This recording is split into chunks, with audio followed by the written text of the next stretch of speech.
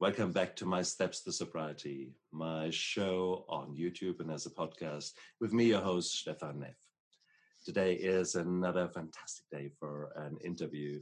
Esther Nagel is a rebel yoga teacher, a woman with many abilities, with an interesting story and so many facets to her beautiful self that it will be hard to actually find a start to unravel this beautiful mystery that is today on my show.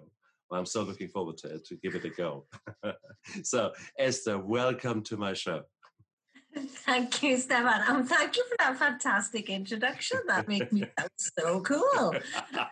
Well, that's what you are, isn't it? It is. You're a rebel ADHD yoga teacher with more tattoos than should be legally allowed. And here you are.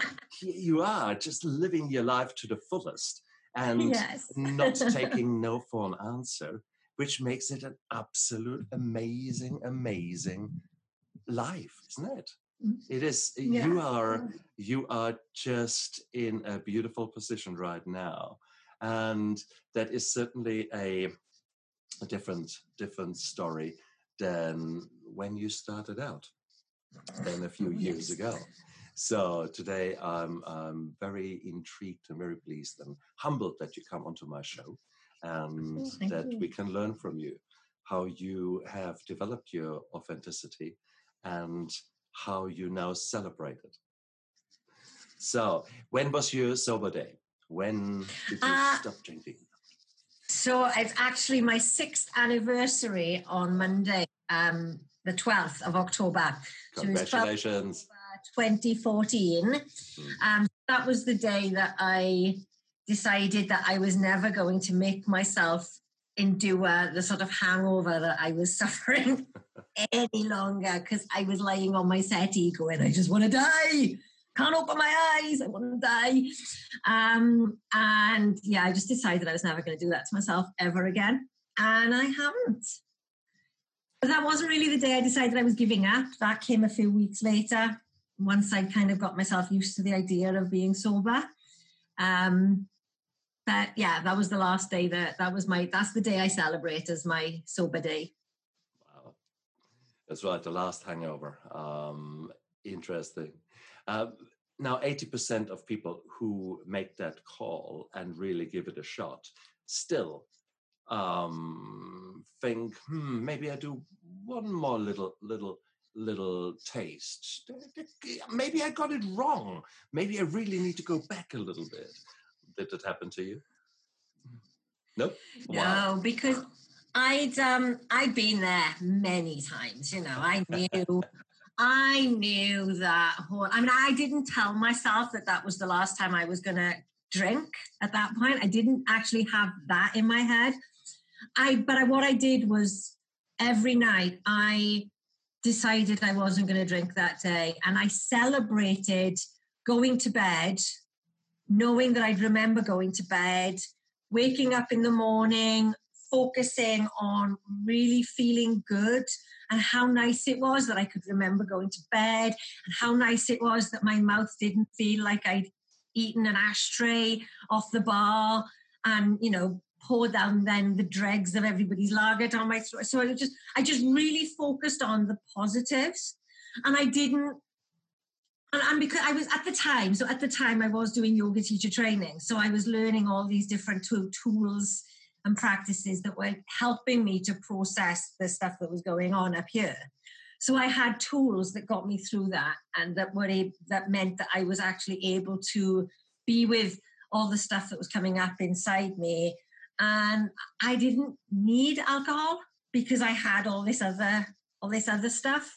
So I didn't need the numbing and the oblivion that I'd spent 20 years chasing, because I had other tools by that point.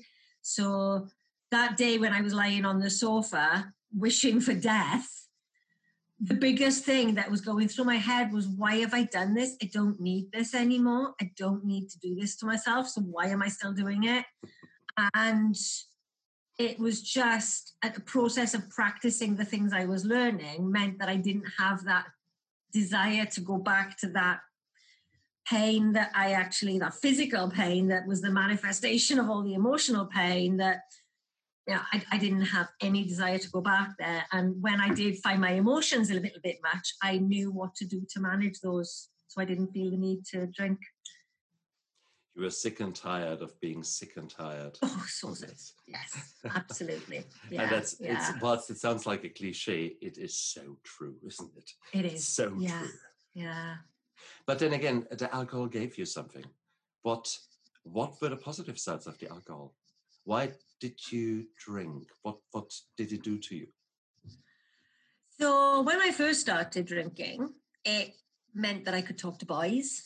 When I was 16 and I first started drinking, it meant that this really shy, awkward, uncomfortable, very confused person that I was could actually talk to the boys, which I couldn't really do particularly well when I was sober. And then over time, life got really difficult and I made some really bad choices that kind of sent me down a really dark path and a really deep spiral into what I can now see plainly and clearly was very serious depression.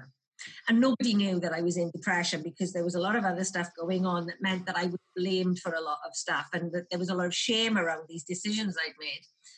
And so I was just full of self-loathing. I'd spent my life with an undiagnosed ADHD as well. So there was a lot of self-loathing and shame in me because of who I was, because I didn't really know who I was. I just knew that I was kind of not quite what everybody wanted me to be, and that I didn't seem to get anything right in life, and that, everybody seemed to think that I was this potentially brilliant person, only I couldn't quite ever seem to get there. I couldn't ever quite seem to be good enough. I couldn't quite get life right. And so then when I was 16, it was fine. I was just drinking on a Friday and Saturday night, having a few drinks, getting a little bit tipsy, going home again. It was fine. But then when it became a problem, I was oblivion hunting. I was basically, I look at it now as it was 20 years of slow suicide. I didn't quite have the push to go there in that moment. I thought about it a few times, but I never did it. But I think what I was doing was, well, if I don't want to do it in a quick hit, but I can do it slowly this way. When I was 21 or 22, I was a big Beatles. I've been a big Beatles fan all my life. And I used to be a big John Lennon fan. And I remember I had this big poster of John Lennon on my wall. And I remember looking at him thinking, I'll be dead by the time I'm 40. And it's okay because John Lennon died at 40, so it'll be fine. And I was completely fine with that idea that I might only live half my potential life. And I was fine with that. That didn't seem to faze me in the slightest. And I look back at that now, and that person, that young woman who thought that was okay, my heart breaks for her, that was never okay. And if I told anybody that had any idea about mental health at that time, that was how I felt, then somebody would have maybe said, Esther, maybe you need help. That's normal thinking. Maybe you need some help here. Maybe there's something going on. But I never did, because to my mind, there was no problem with that. It's like I didn't even see that was a problem. What alcohol gave me was it gave me the ability to completely run away from what I was actually feeling. And it gave me, I chose my friends based on if they drank and took drugs. If people drank and took drugs, I could be friends with them. If they didn't, I wasn't really sure how to deal with them. So it gave me connection. It gave me that ability to interact and to make friends with people, which I kind of struggled with. And so it gave me the things that I needed. But it's like alcohol tells you it's giving you all that stuff. But really, it's not. It's not giving you any of that. And all of that stuff that I thought alcohol was giving me when I was 20 is what I found really since I was 41 and I stopped. I found it all now. but that was what I thought I was getting: fun and friendship and confidence, and not needing to actually deal with what was going on in my head, because I couldn't be in my head at all for a second. I think you have just described virtually every single guest that ever appeared on this show. And I'm sure. we all, and including its host, because it is such a common theme. We are so unhappy about ourselves for a number of reasons. And I think the way you described it, that you just couldn't quite be the person that other people wanted you to be, or that your own imagination somehow put up there on the pedestal. You have to be that person in order for you to be happy. Just wait, once I am there, then I'm happy. And this is such a weird thinking, but it's so common. Yeah. That's how we are. That's how we roll. And it is so confusing, self-destructive, self-loathing. I love that. You had so many beautiful sound bites there. You were looking for oblivion. You just did not want to live. No, you did not want to accept what was going on in your life and deal with the problems. And that's such a common thing. For me, that's the same thing. That's why I drank. Yeah. And why I drank so much. Suicide in installments, I call it. Yeah. And that's a good way to, And it is exactly that. Yeah. Yeah. And so your yoga career, because your yoga helped you. It was a way of finding new insights into yourself. And yoga, there is a strong spiritual component to it, which is beautiful. For that, many people actually do love it for exactly that reason. Yeah. So when did that love affair start? Well, I started, so my interest in yoga came from him back there. George Harrison. George Harrison was into yoga, so I had to try it. So I tried it. I went to a couple of classes when I was young and really liked them, but never started going regularly. And then it must have been must have been in 2007. Maybe 2006, 2007, I think it would have been. I started going to local yoga classes because so this is really funny. I'd had an asthma attack and I'd taken a week off work. I don't think I needed to take the week off work, but I used it as an excuse to have a week off work. And I decided, all right, yoga, that's all about breathing. That will help with my asthma. I can go to yoga. Now, I was smoking at least 10 cigarettes a day and at least 3 joints a day at that point. It didn't even cross my mind that might be the most sensible thing, give up smoking. But I went to yoga. And ironically, I did end up giving up smoking because of yoga. So it kind of worked. But so I went to yoga and I loved it. I absolutely fell in love with the way that it made my body feel. It was like I'd started walking for healing a couple of years earlier after my brother died in 2005. And I started walking and finding that kind of healing through my body, through moving my body and through just being with my body instead of, I could actually deal with what was going on in my head when I was walking. So there was something about moving my body and something about being present in my body that was very healing and very soothing for me. And I was still going through the grieving process at that point as well. And I remember about, a couple of months into my regular classes thinking, I'm going to teach this one day. I'm going to be a yoga teacher one day. And, I've got ADHD, so everything I do, I'm like, I'm on this podcast now and I'm thinking I could be a podcaster. I could do this. I could do that. That's just how I operate anyway. But I really wanted to be a yoga teacher. And the one thing that I really didn't like about the yoga classes was the breathing exercises, ironically. I went there to learn how to breathe, but I didn't like them because I've got a dust allergy and my nose was always blocked, so I couldn't breathe through my nose. So I really struggled to breathe properly. And then when I had a breakdown in 2013, gave up my job, and instead of, seeking medical help, looking for therapy, maybe getting some actual treatment, I decided now's the perfect time to train to be a yoga teacher. And so I found a teacher that was really close to where I live, and I started yoga teacher training. And I went into that thinking I knew everything there was to know about yoga, and I didn't need to learn anything. I just needed to get the certificate. It took me less than 3 hours to work out. I knew nothing, nothing at all about yoga, because all I knew was the postures. Literally, that was all I knew. I didn't even know that the other stuff existed. I didn't even know what I didn't know about yoga. And when I realized that there was this entire philosophy, this entire life system that goes with the postures, it kind of blew my mind. And I thought, oh my God, this is actually going to be a bit more intense than I thought it was going to be. And within 6 months, I was lying on my sofa contemplating a life of sobriety. And then by the end of that, I was 6 months sober, and I got in there. I hadn't even been able to acknowledge that I had a drinking problem at the start. And a year later, I was 6 months sober. And it was entirely because of the yoga.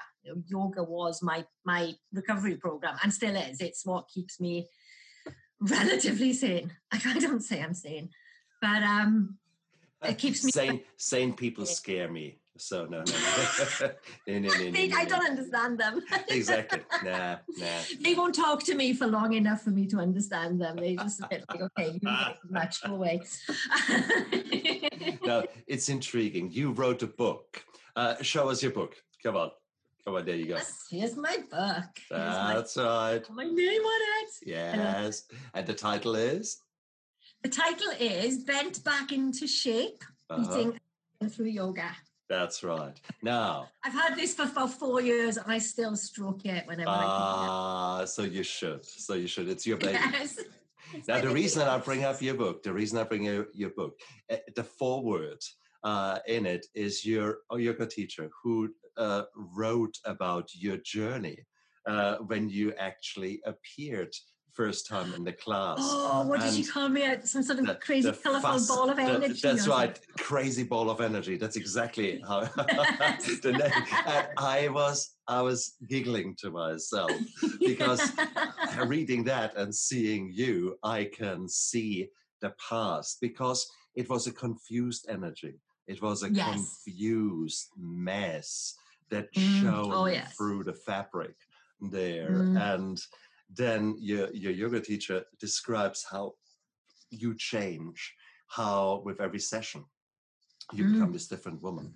And it is a beautiful, beautiful external review, so to speak. So someone who's giving testament about your progress. And that was, the foreword was good to read there. It gave me a lot of insight about you. So there you go. It was beautiful. When she sent that to me, I was in tears reading it, because it was incredible. And I've got some photos that I took, various photos throughout my training. Not as many as I wish I had now. I wish I got one every month. But that you can see, you can see the lines smoothing out. You can see the color coming into my face. You can see the joy coming into me. It's like I was gray and empty and just haggard before. And by the time I came out of that year, I swear I looked like 5 years younger at least. And it was incredible. Absolutely incredible. It's funny what happens when you A, put the right nutrition in you, B, start drinking water, C, actually get rid of all the shit that you have accumulated in your body, all the toxins, and then actually, now that you've done the basics right, that you're now working on your mind and on your spirituality, and develop that self-love for that crazy, nutty, weird yin and yang being that you are. And it's amazing what happens. So there you are. You've actually had the chance to document that transformation.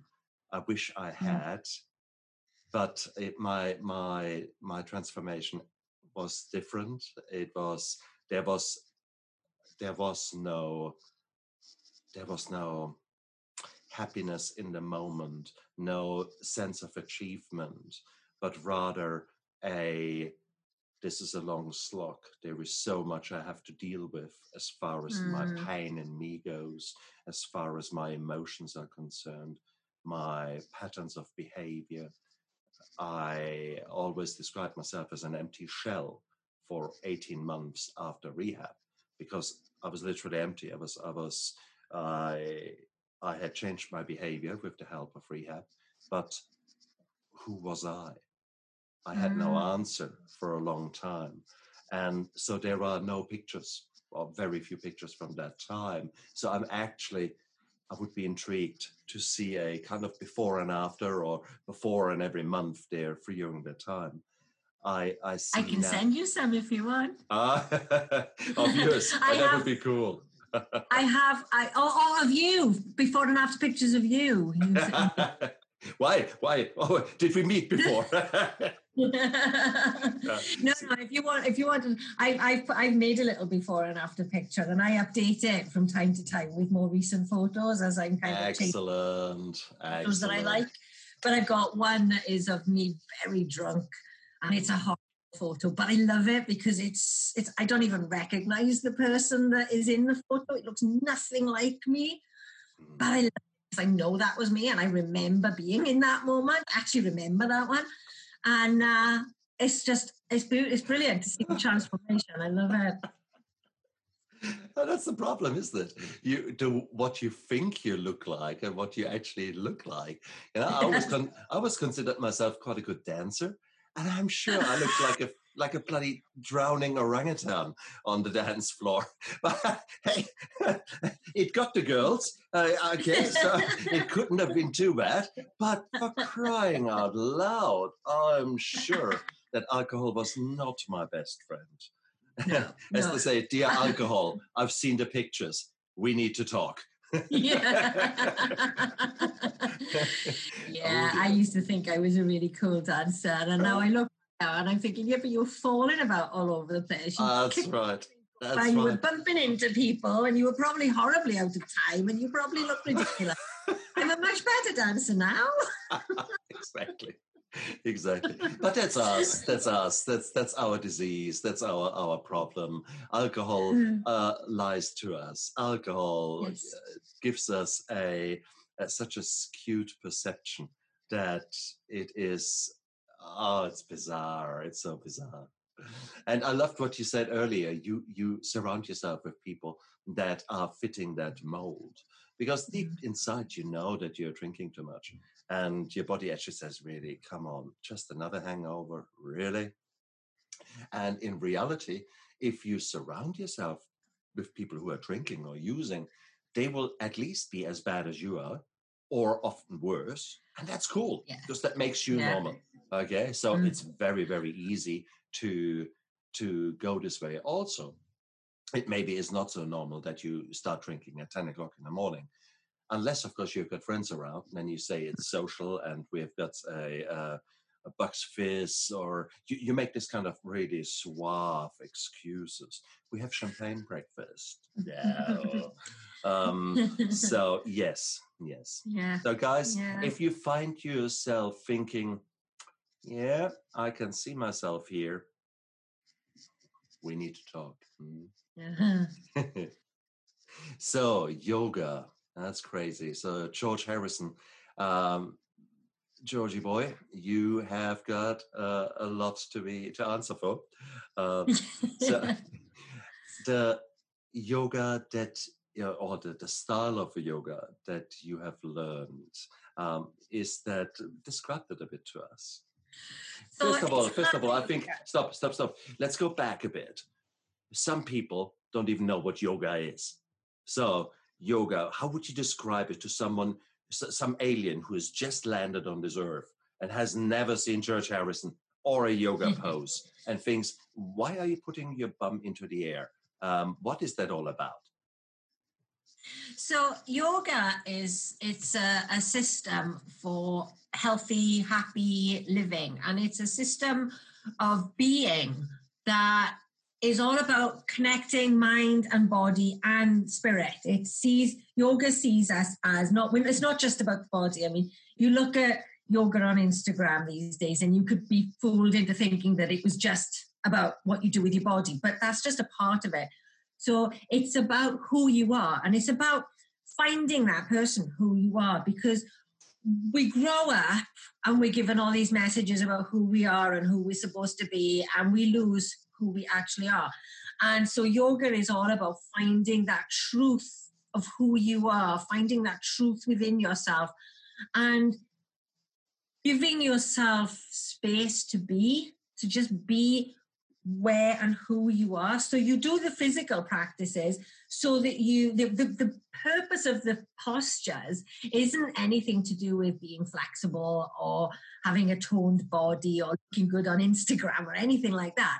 The purpose of the postures is to get your body able to sit for long periods of time, so you can sit and focus on your breath and get yourself into a meditative state, so that you can then hear yourself think, you can be with your thoughts, and you can tune in too, so that you can be connected with not just your physical being, but your spiritual side as well. So it is a spiritual practice. It's not a physical exercise class. It's a spiritual program. And it's funny, you know, when I started writing this book, when I started thinking about writing my book, one of the things that I thought about doing was actually writing trying to write almost like a comparison of yoga and 12 steps, because there's a lot of crossover in terms of the ideas and the messages and the guidance that you get from it. I mean, because I've never done 12 steps, I felt a bit like that would be a bit inauthentic of me. You know, I have no experience of 12-step programs at all. So I thought that maybe I'm not the right person to do that. Maybe, you know, at some point, maybe I could partner up with somebody that did 12 steps and we can do it together then. And that might be the way to do it. But if you look at, I've read Russell Brand's book about the 12 steps, and in so much of that, he couldn't have been writing about yoga, because there is so much around self-forgiveness, self-discovery, and the foundations of yoga are all about looking at your behavior, looking at how you talk to yourself, looking at how you think about yourself and how you think about the world outside, how you treat people, and trying to living the best life you possibly can and being the best version of yourself that you possibly can. And those are it's the 8 limbs of yoga. It's supposed to be a step-by-step process. So you're supposed to look at how you live and how you show up in the world before you even get anywhere near a yoga mat. You're supposed to be purifying your behavior and trying to elevate yourself to be the best person that you can be. And one of those foundational elements is called Santosha. No, I've forgotten it. I'm going to do a Seven Dwarfs thing and I forgot it, but it's about cleanliness, and the word will come back to me in a moment. It's about cleanliness. So it's about purifying your body and looking at what you put into your body, looking at what you put into your mind. So there's an awful lot in yoga that can be directly translated into any recovery program that you care to look at. You know, there's so much there. And what I would completely have confused an alien by now. I know that. I'm sorry, I've gone a bit off. But what is also really important about yoga, and one of the things that really the most important aspect of it for me, and I'm the more I learn about breath, the more I'm understanding why, was the breathing aspect of it. So I mentioned breathing before. So I couldn't breathe through my nose. I gave up dairy products to reduce the mucus that was produced in my nose, so I can breathe through my nose now. And as soon as I was able to breathe properly, everything changed for me. I could sleep at last, and I could deal with stress. And as I'm starting to learn now, slowing your breath actually helps your body to process trauma, and it helps to process those stuck hidden emotions that, you know, we squash down and we pour more wine on them, and we pour more cigarettes and more drugs and more whatever. We pour all that stuff onto it and press it down and hide them. And then when you start to slow your breath, and really be with your breath, it allows your body to release all that. Now, I've been saying for years that learning to breathe was the biggest factor in me being able to get sober. And I thought that was just because it was allowing me to keep myself calm and calm my stress. But recently, as in like last night, even, I'm starting to understand the impact that the breath has on trauma. And, that if you were starting, like, I know that I'd experienced a lot of trauma in my childhood, ADHD, growing up with that, not knowing why I was so different. That traumatized me in itself, much less everything else. So I know that there was a lot of trauma in me now. And I know that I was releasing that through my breath. And it blows my mind just how powerful this stuff is. That, I was doing a lot of other stuff as well. I was doing a lot of writing and a lot of self-therapy through writing. But just how much power there is in just taking the time to breathe and to breathe properly, because we don't allow ourselves, especially if, like me, you're smoking loads of cigarettes and joints every day as well. You're never taking a proper breath. And just when you allow yourself to breathe, it allows your body to release all this tension, and then you can actually feel who you are. It's so powerful. So powerful. And it is amazing the clarity that comes after a focus session of meditation, breathing, of if you're working with a healer who does high energy healing or high frequencies, things like that, and you're lying there, and what you're doing is you're doing deep breathing exercises, you're doing a proper breathing, and you're doing meditation, plus there are other forces of the universe going, and you come around after a half an hour or so, and it's spooky. It's spooky, the clarity, the vision, the feeling, the spring in your step. There's so many things that are just utterly amazing. And they are, guys, here's a doctor talking about frequencies and stuff like that, and you think, has he gone off the rails or what? But there's so much in school medicine and in Western medicine which we have no freaking clue about. And luckily, we're in the last probably 5, 10, 15 years, there's been a shift away from this kind of more, okay, which tablet can we give you? Shall we give you half a tablet or a whole tablet?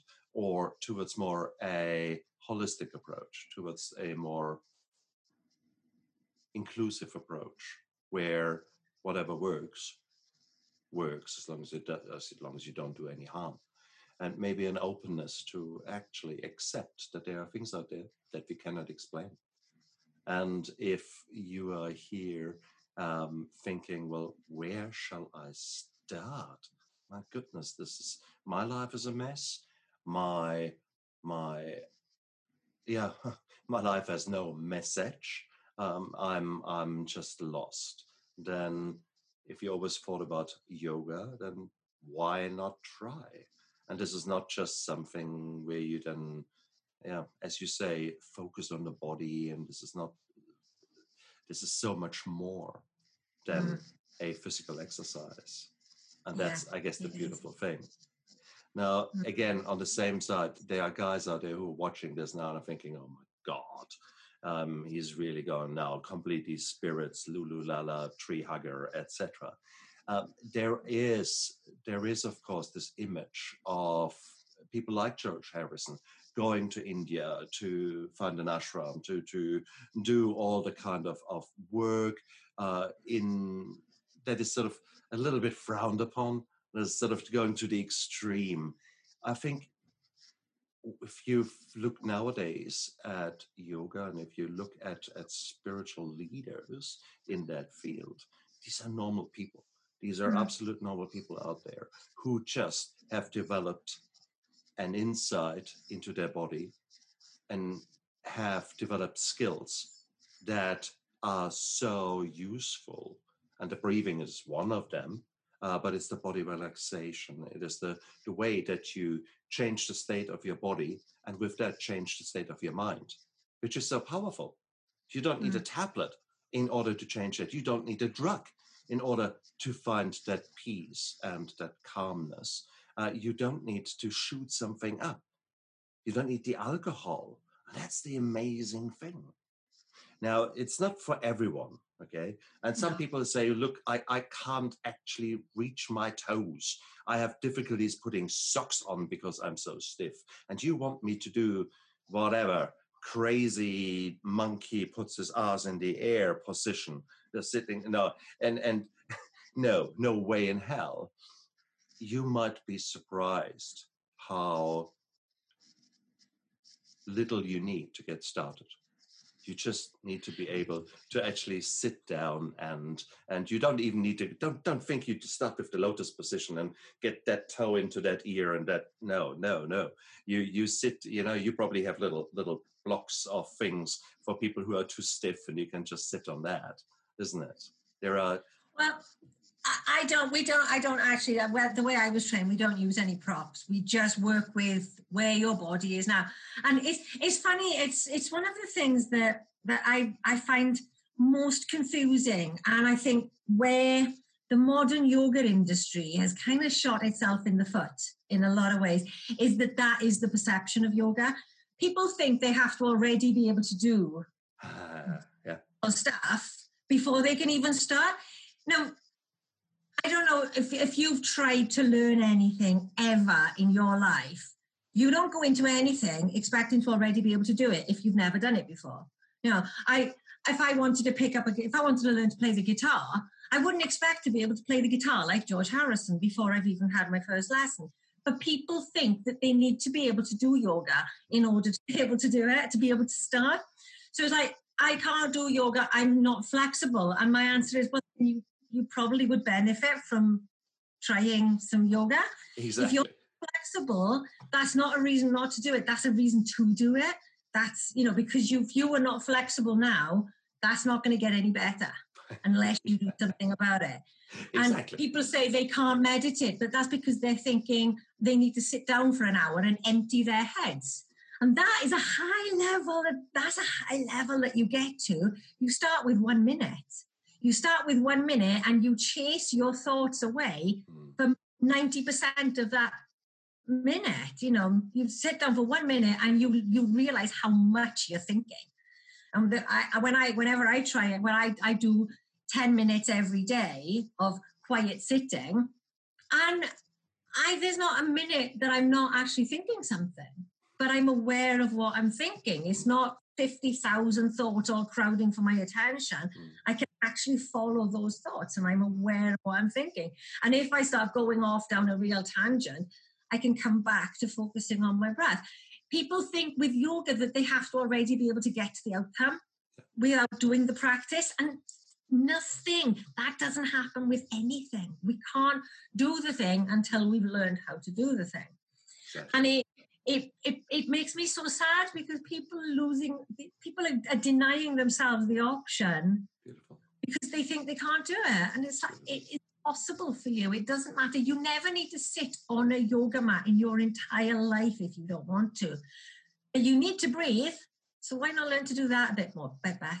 You could benefit from that if you just learn to slow your breath down a little bit. That's yoga. That's still yoga. And you can benefit. You're going to have to keep breathing, so why not do it better? That is the most beautiful boiling it down to what is really important. And guys out there, I mean, I and everyone else has got waves of anxiety washing over us.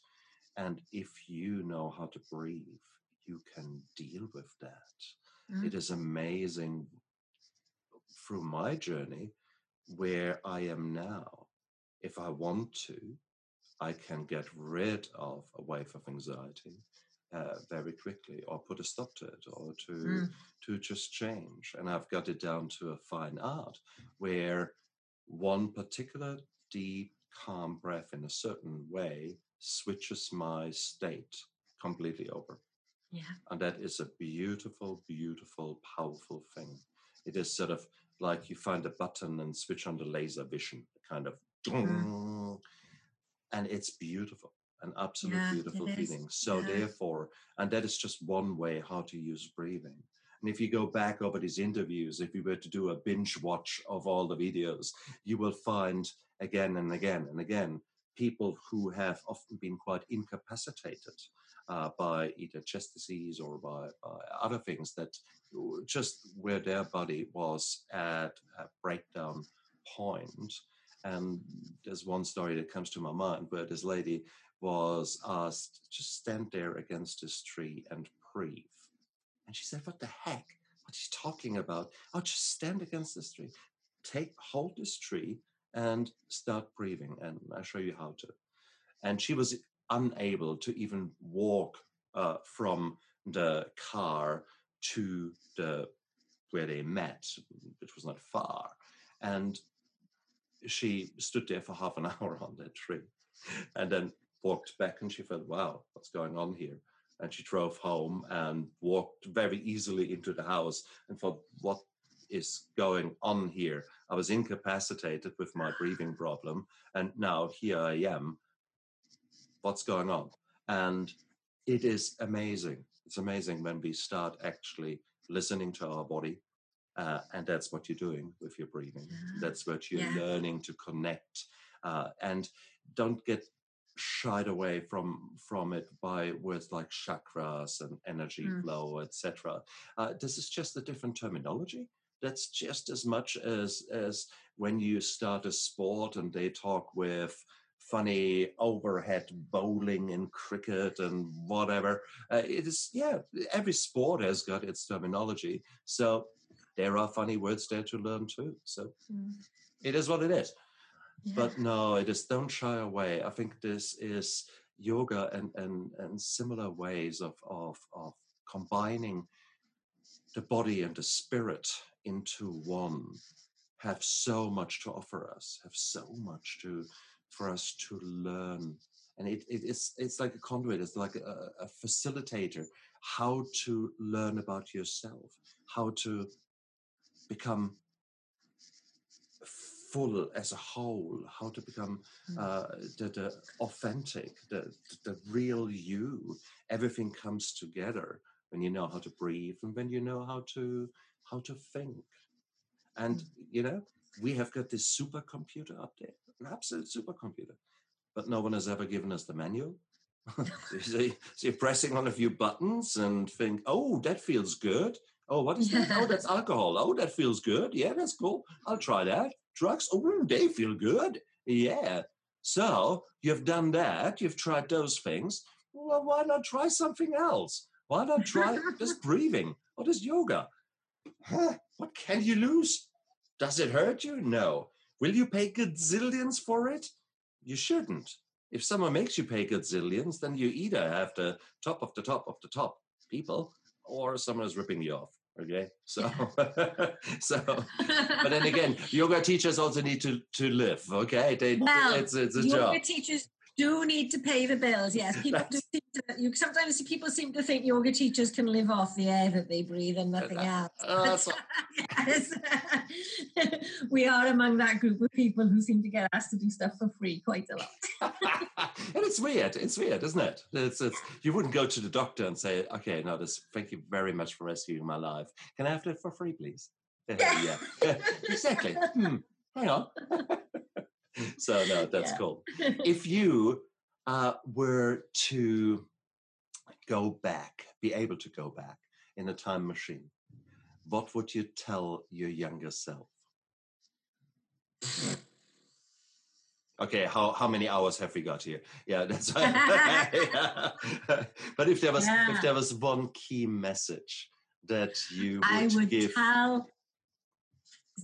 I would like to tell her two things. I would like to tell her that she's got ADHD and that she needs to go and find out about ADHD and to get treatment for that, because if I'd known about that at any time in my life, and my life would have been very different, because I only found out 2 years ago. I got diagnosed last year. So I was 46 when I got diagnosed with ADHD.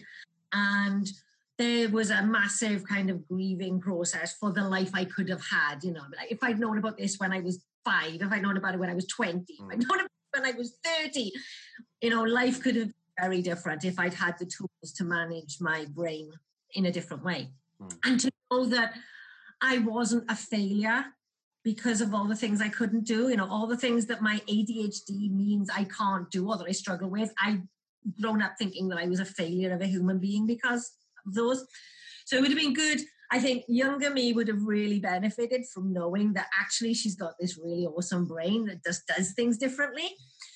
And the other thing I would have told her, and that would have made a massive difference if young me could have really known this, was your mother loves you and you need to go and have a hug. Because I grew up with some issues with me and my mum are great friends now. I've been out walking with her today. We get on really well. But younger me didn't really get that my mum loved me. And I think had I known about that as well, had I known that, I think my life could have been a bit different if I trusted her and if I felt able to talk to her about stuff. Things could have been very different. So yeah. And I'd also like to give my younger self a big hug because I think she needed it. So true. So true. So true. It's beautiful words that you said there. They speak very much to me because bottom line is, similar there. I've got very similar, not resentments, thoughts where I think, what a shame. Life could have been so different. Yeah. Had I not done it my way. But we do. That's what we do as teenagers. That's what we do as young adults. Yes. We think we know it all. We are those kind of beings where the frontal lobe goes on holiday for a few years and then comes back. And for some of us, it takes decades for the common sense to come back. So I think that's the two of us there in a nutshell. Yeah. I'm not sure mine's ever fully on board. Really. Yeah, that's right. My idea of common sense isn't quite the same as other people's. So true. But as I said, normal people scare me. It is.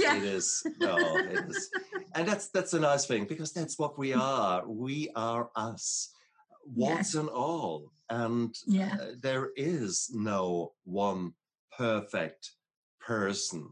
It is, if I get $1 for every guest who tells me, wow, I was trying to live up to all the expectations and I was never quite good enough. And even when I ticked all the boxes, I was empty, I was sad, it was just that front, that mask that I was wearing. And deep inside, I was full of pain and didn't know where I belonged to. God, that is the story of life. Yeah. No matter what you achieve, it's not good enough. Isn't it? Exactly. So, but then again, guys, if you listen to that, you're listening to it because there's a reason. You are searching. You are here to find answers. And I guess the biggest message that I can send you is listen to that inner turmoil, because it's a beacon, it's a sign that you are ready to find a new purpose, a new way of life, a new something. You're not content with where you are, and that's the most beautiful place to be in, because you're about to change, you're about to do things, and that's excitement. That's cool. That's, hey, your life is about to go places that you did previously not ever consider. And that's wonderful. Cool. Oh, Esther, it was so good to talk to you. Thank you so much for coming onto my show. You are an amazing woman. And give us again the name of your book. Come on, because this book is actually lovely to read. It's called Bent Back into Shape, Beating Addiction Through Yoga. It's back to front. screen, is it? It is. Same, always the same problem here. That's right. Yeah, you sort of, and sometimes you look and you think, well, hang on, what was that? Did I write that wrong? Or what? Exactly. So same here. So that's the way it is. My steps to sobriety is mine. And you're quite right. I talk about the 12 steps as a failing business and how you would go about helping that business, which happens to be your life. So again, I use it from a more business point of view. But your approach with regards to yoga and talking about the similarities in the belief systems is just intriguing. And that's a beautiful thing. So whatever, I guess the message there for all of you viewers and listeners out there is whatever system works with you, gels for you, whatever makes your mind say, actually, I think they are onto something here. Maybe I should do X, then Y. Then that's wow. And if it is a book like mine that makes the change, brilliant. If it is a book like Esther's that implements the change, brilliant. It doesn't matter. We're all different people. So find what works for you, but do not get complacent and say, yes, I'm in pain, but let's just numb it a little bit more. You can do better, honestly. There's a life waiting out there, and Esther proves it every day. I prove it every day. There's so many other people out there, people you meet in meetings, you meet on the internet nowadays. You just need to look around, and you will be amazed how many fantastic, gorgeous people are there to help you, are there to open your eyes, are there to share their story, because they have gone through the same shit that you're going through now. So don't you ever dare giving up, because there is so much hope out there. You just probably can't see it now. And there is so much help out there, and you can't see it now. And there are people like Esther and me who are very happy to give you a big, big, big hug, even if you're a bit smelly, even if you're a bit down and out. It is what it is. Cool. Esther, again, thank you very much. It was a beautiful and humbling interview. And it's been lovely chatting with you. Thank you, Stefan. And you guys out there, look after yourself. Bye. Bye. Dream on, dream on.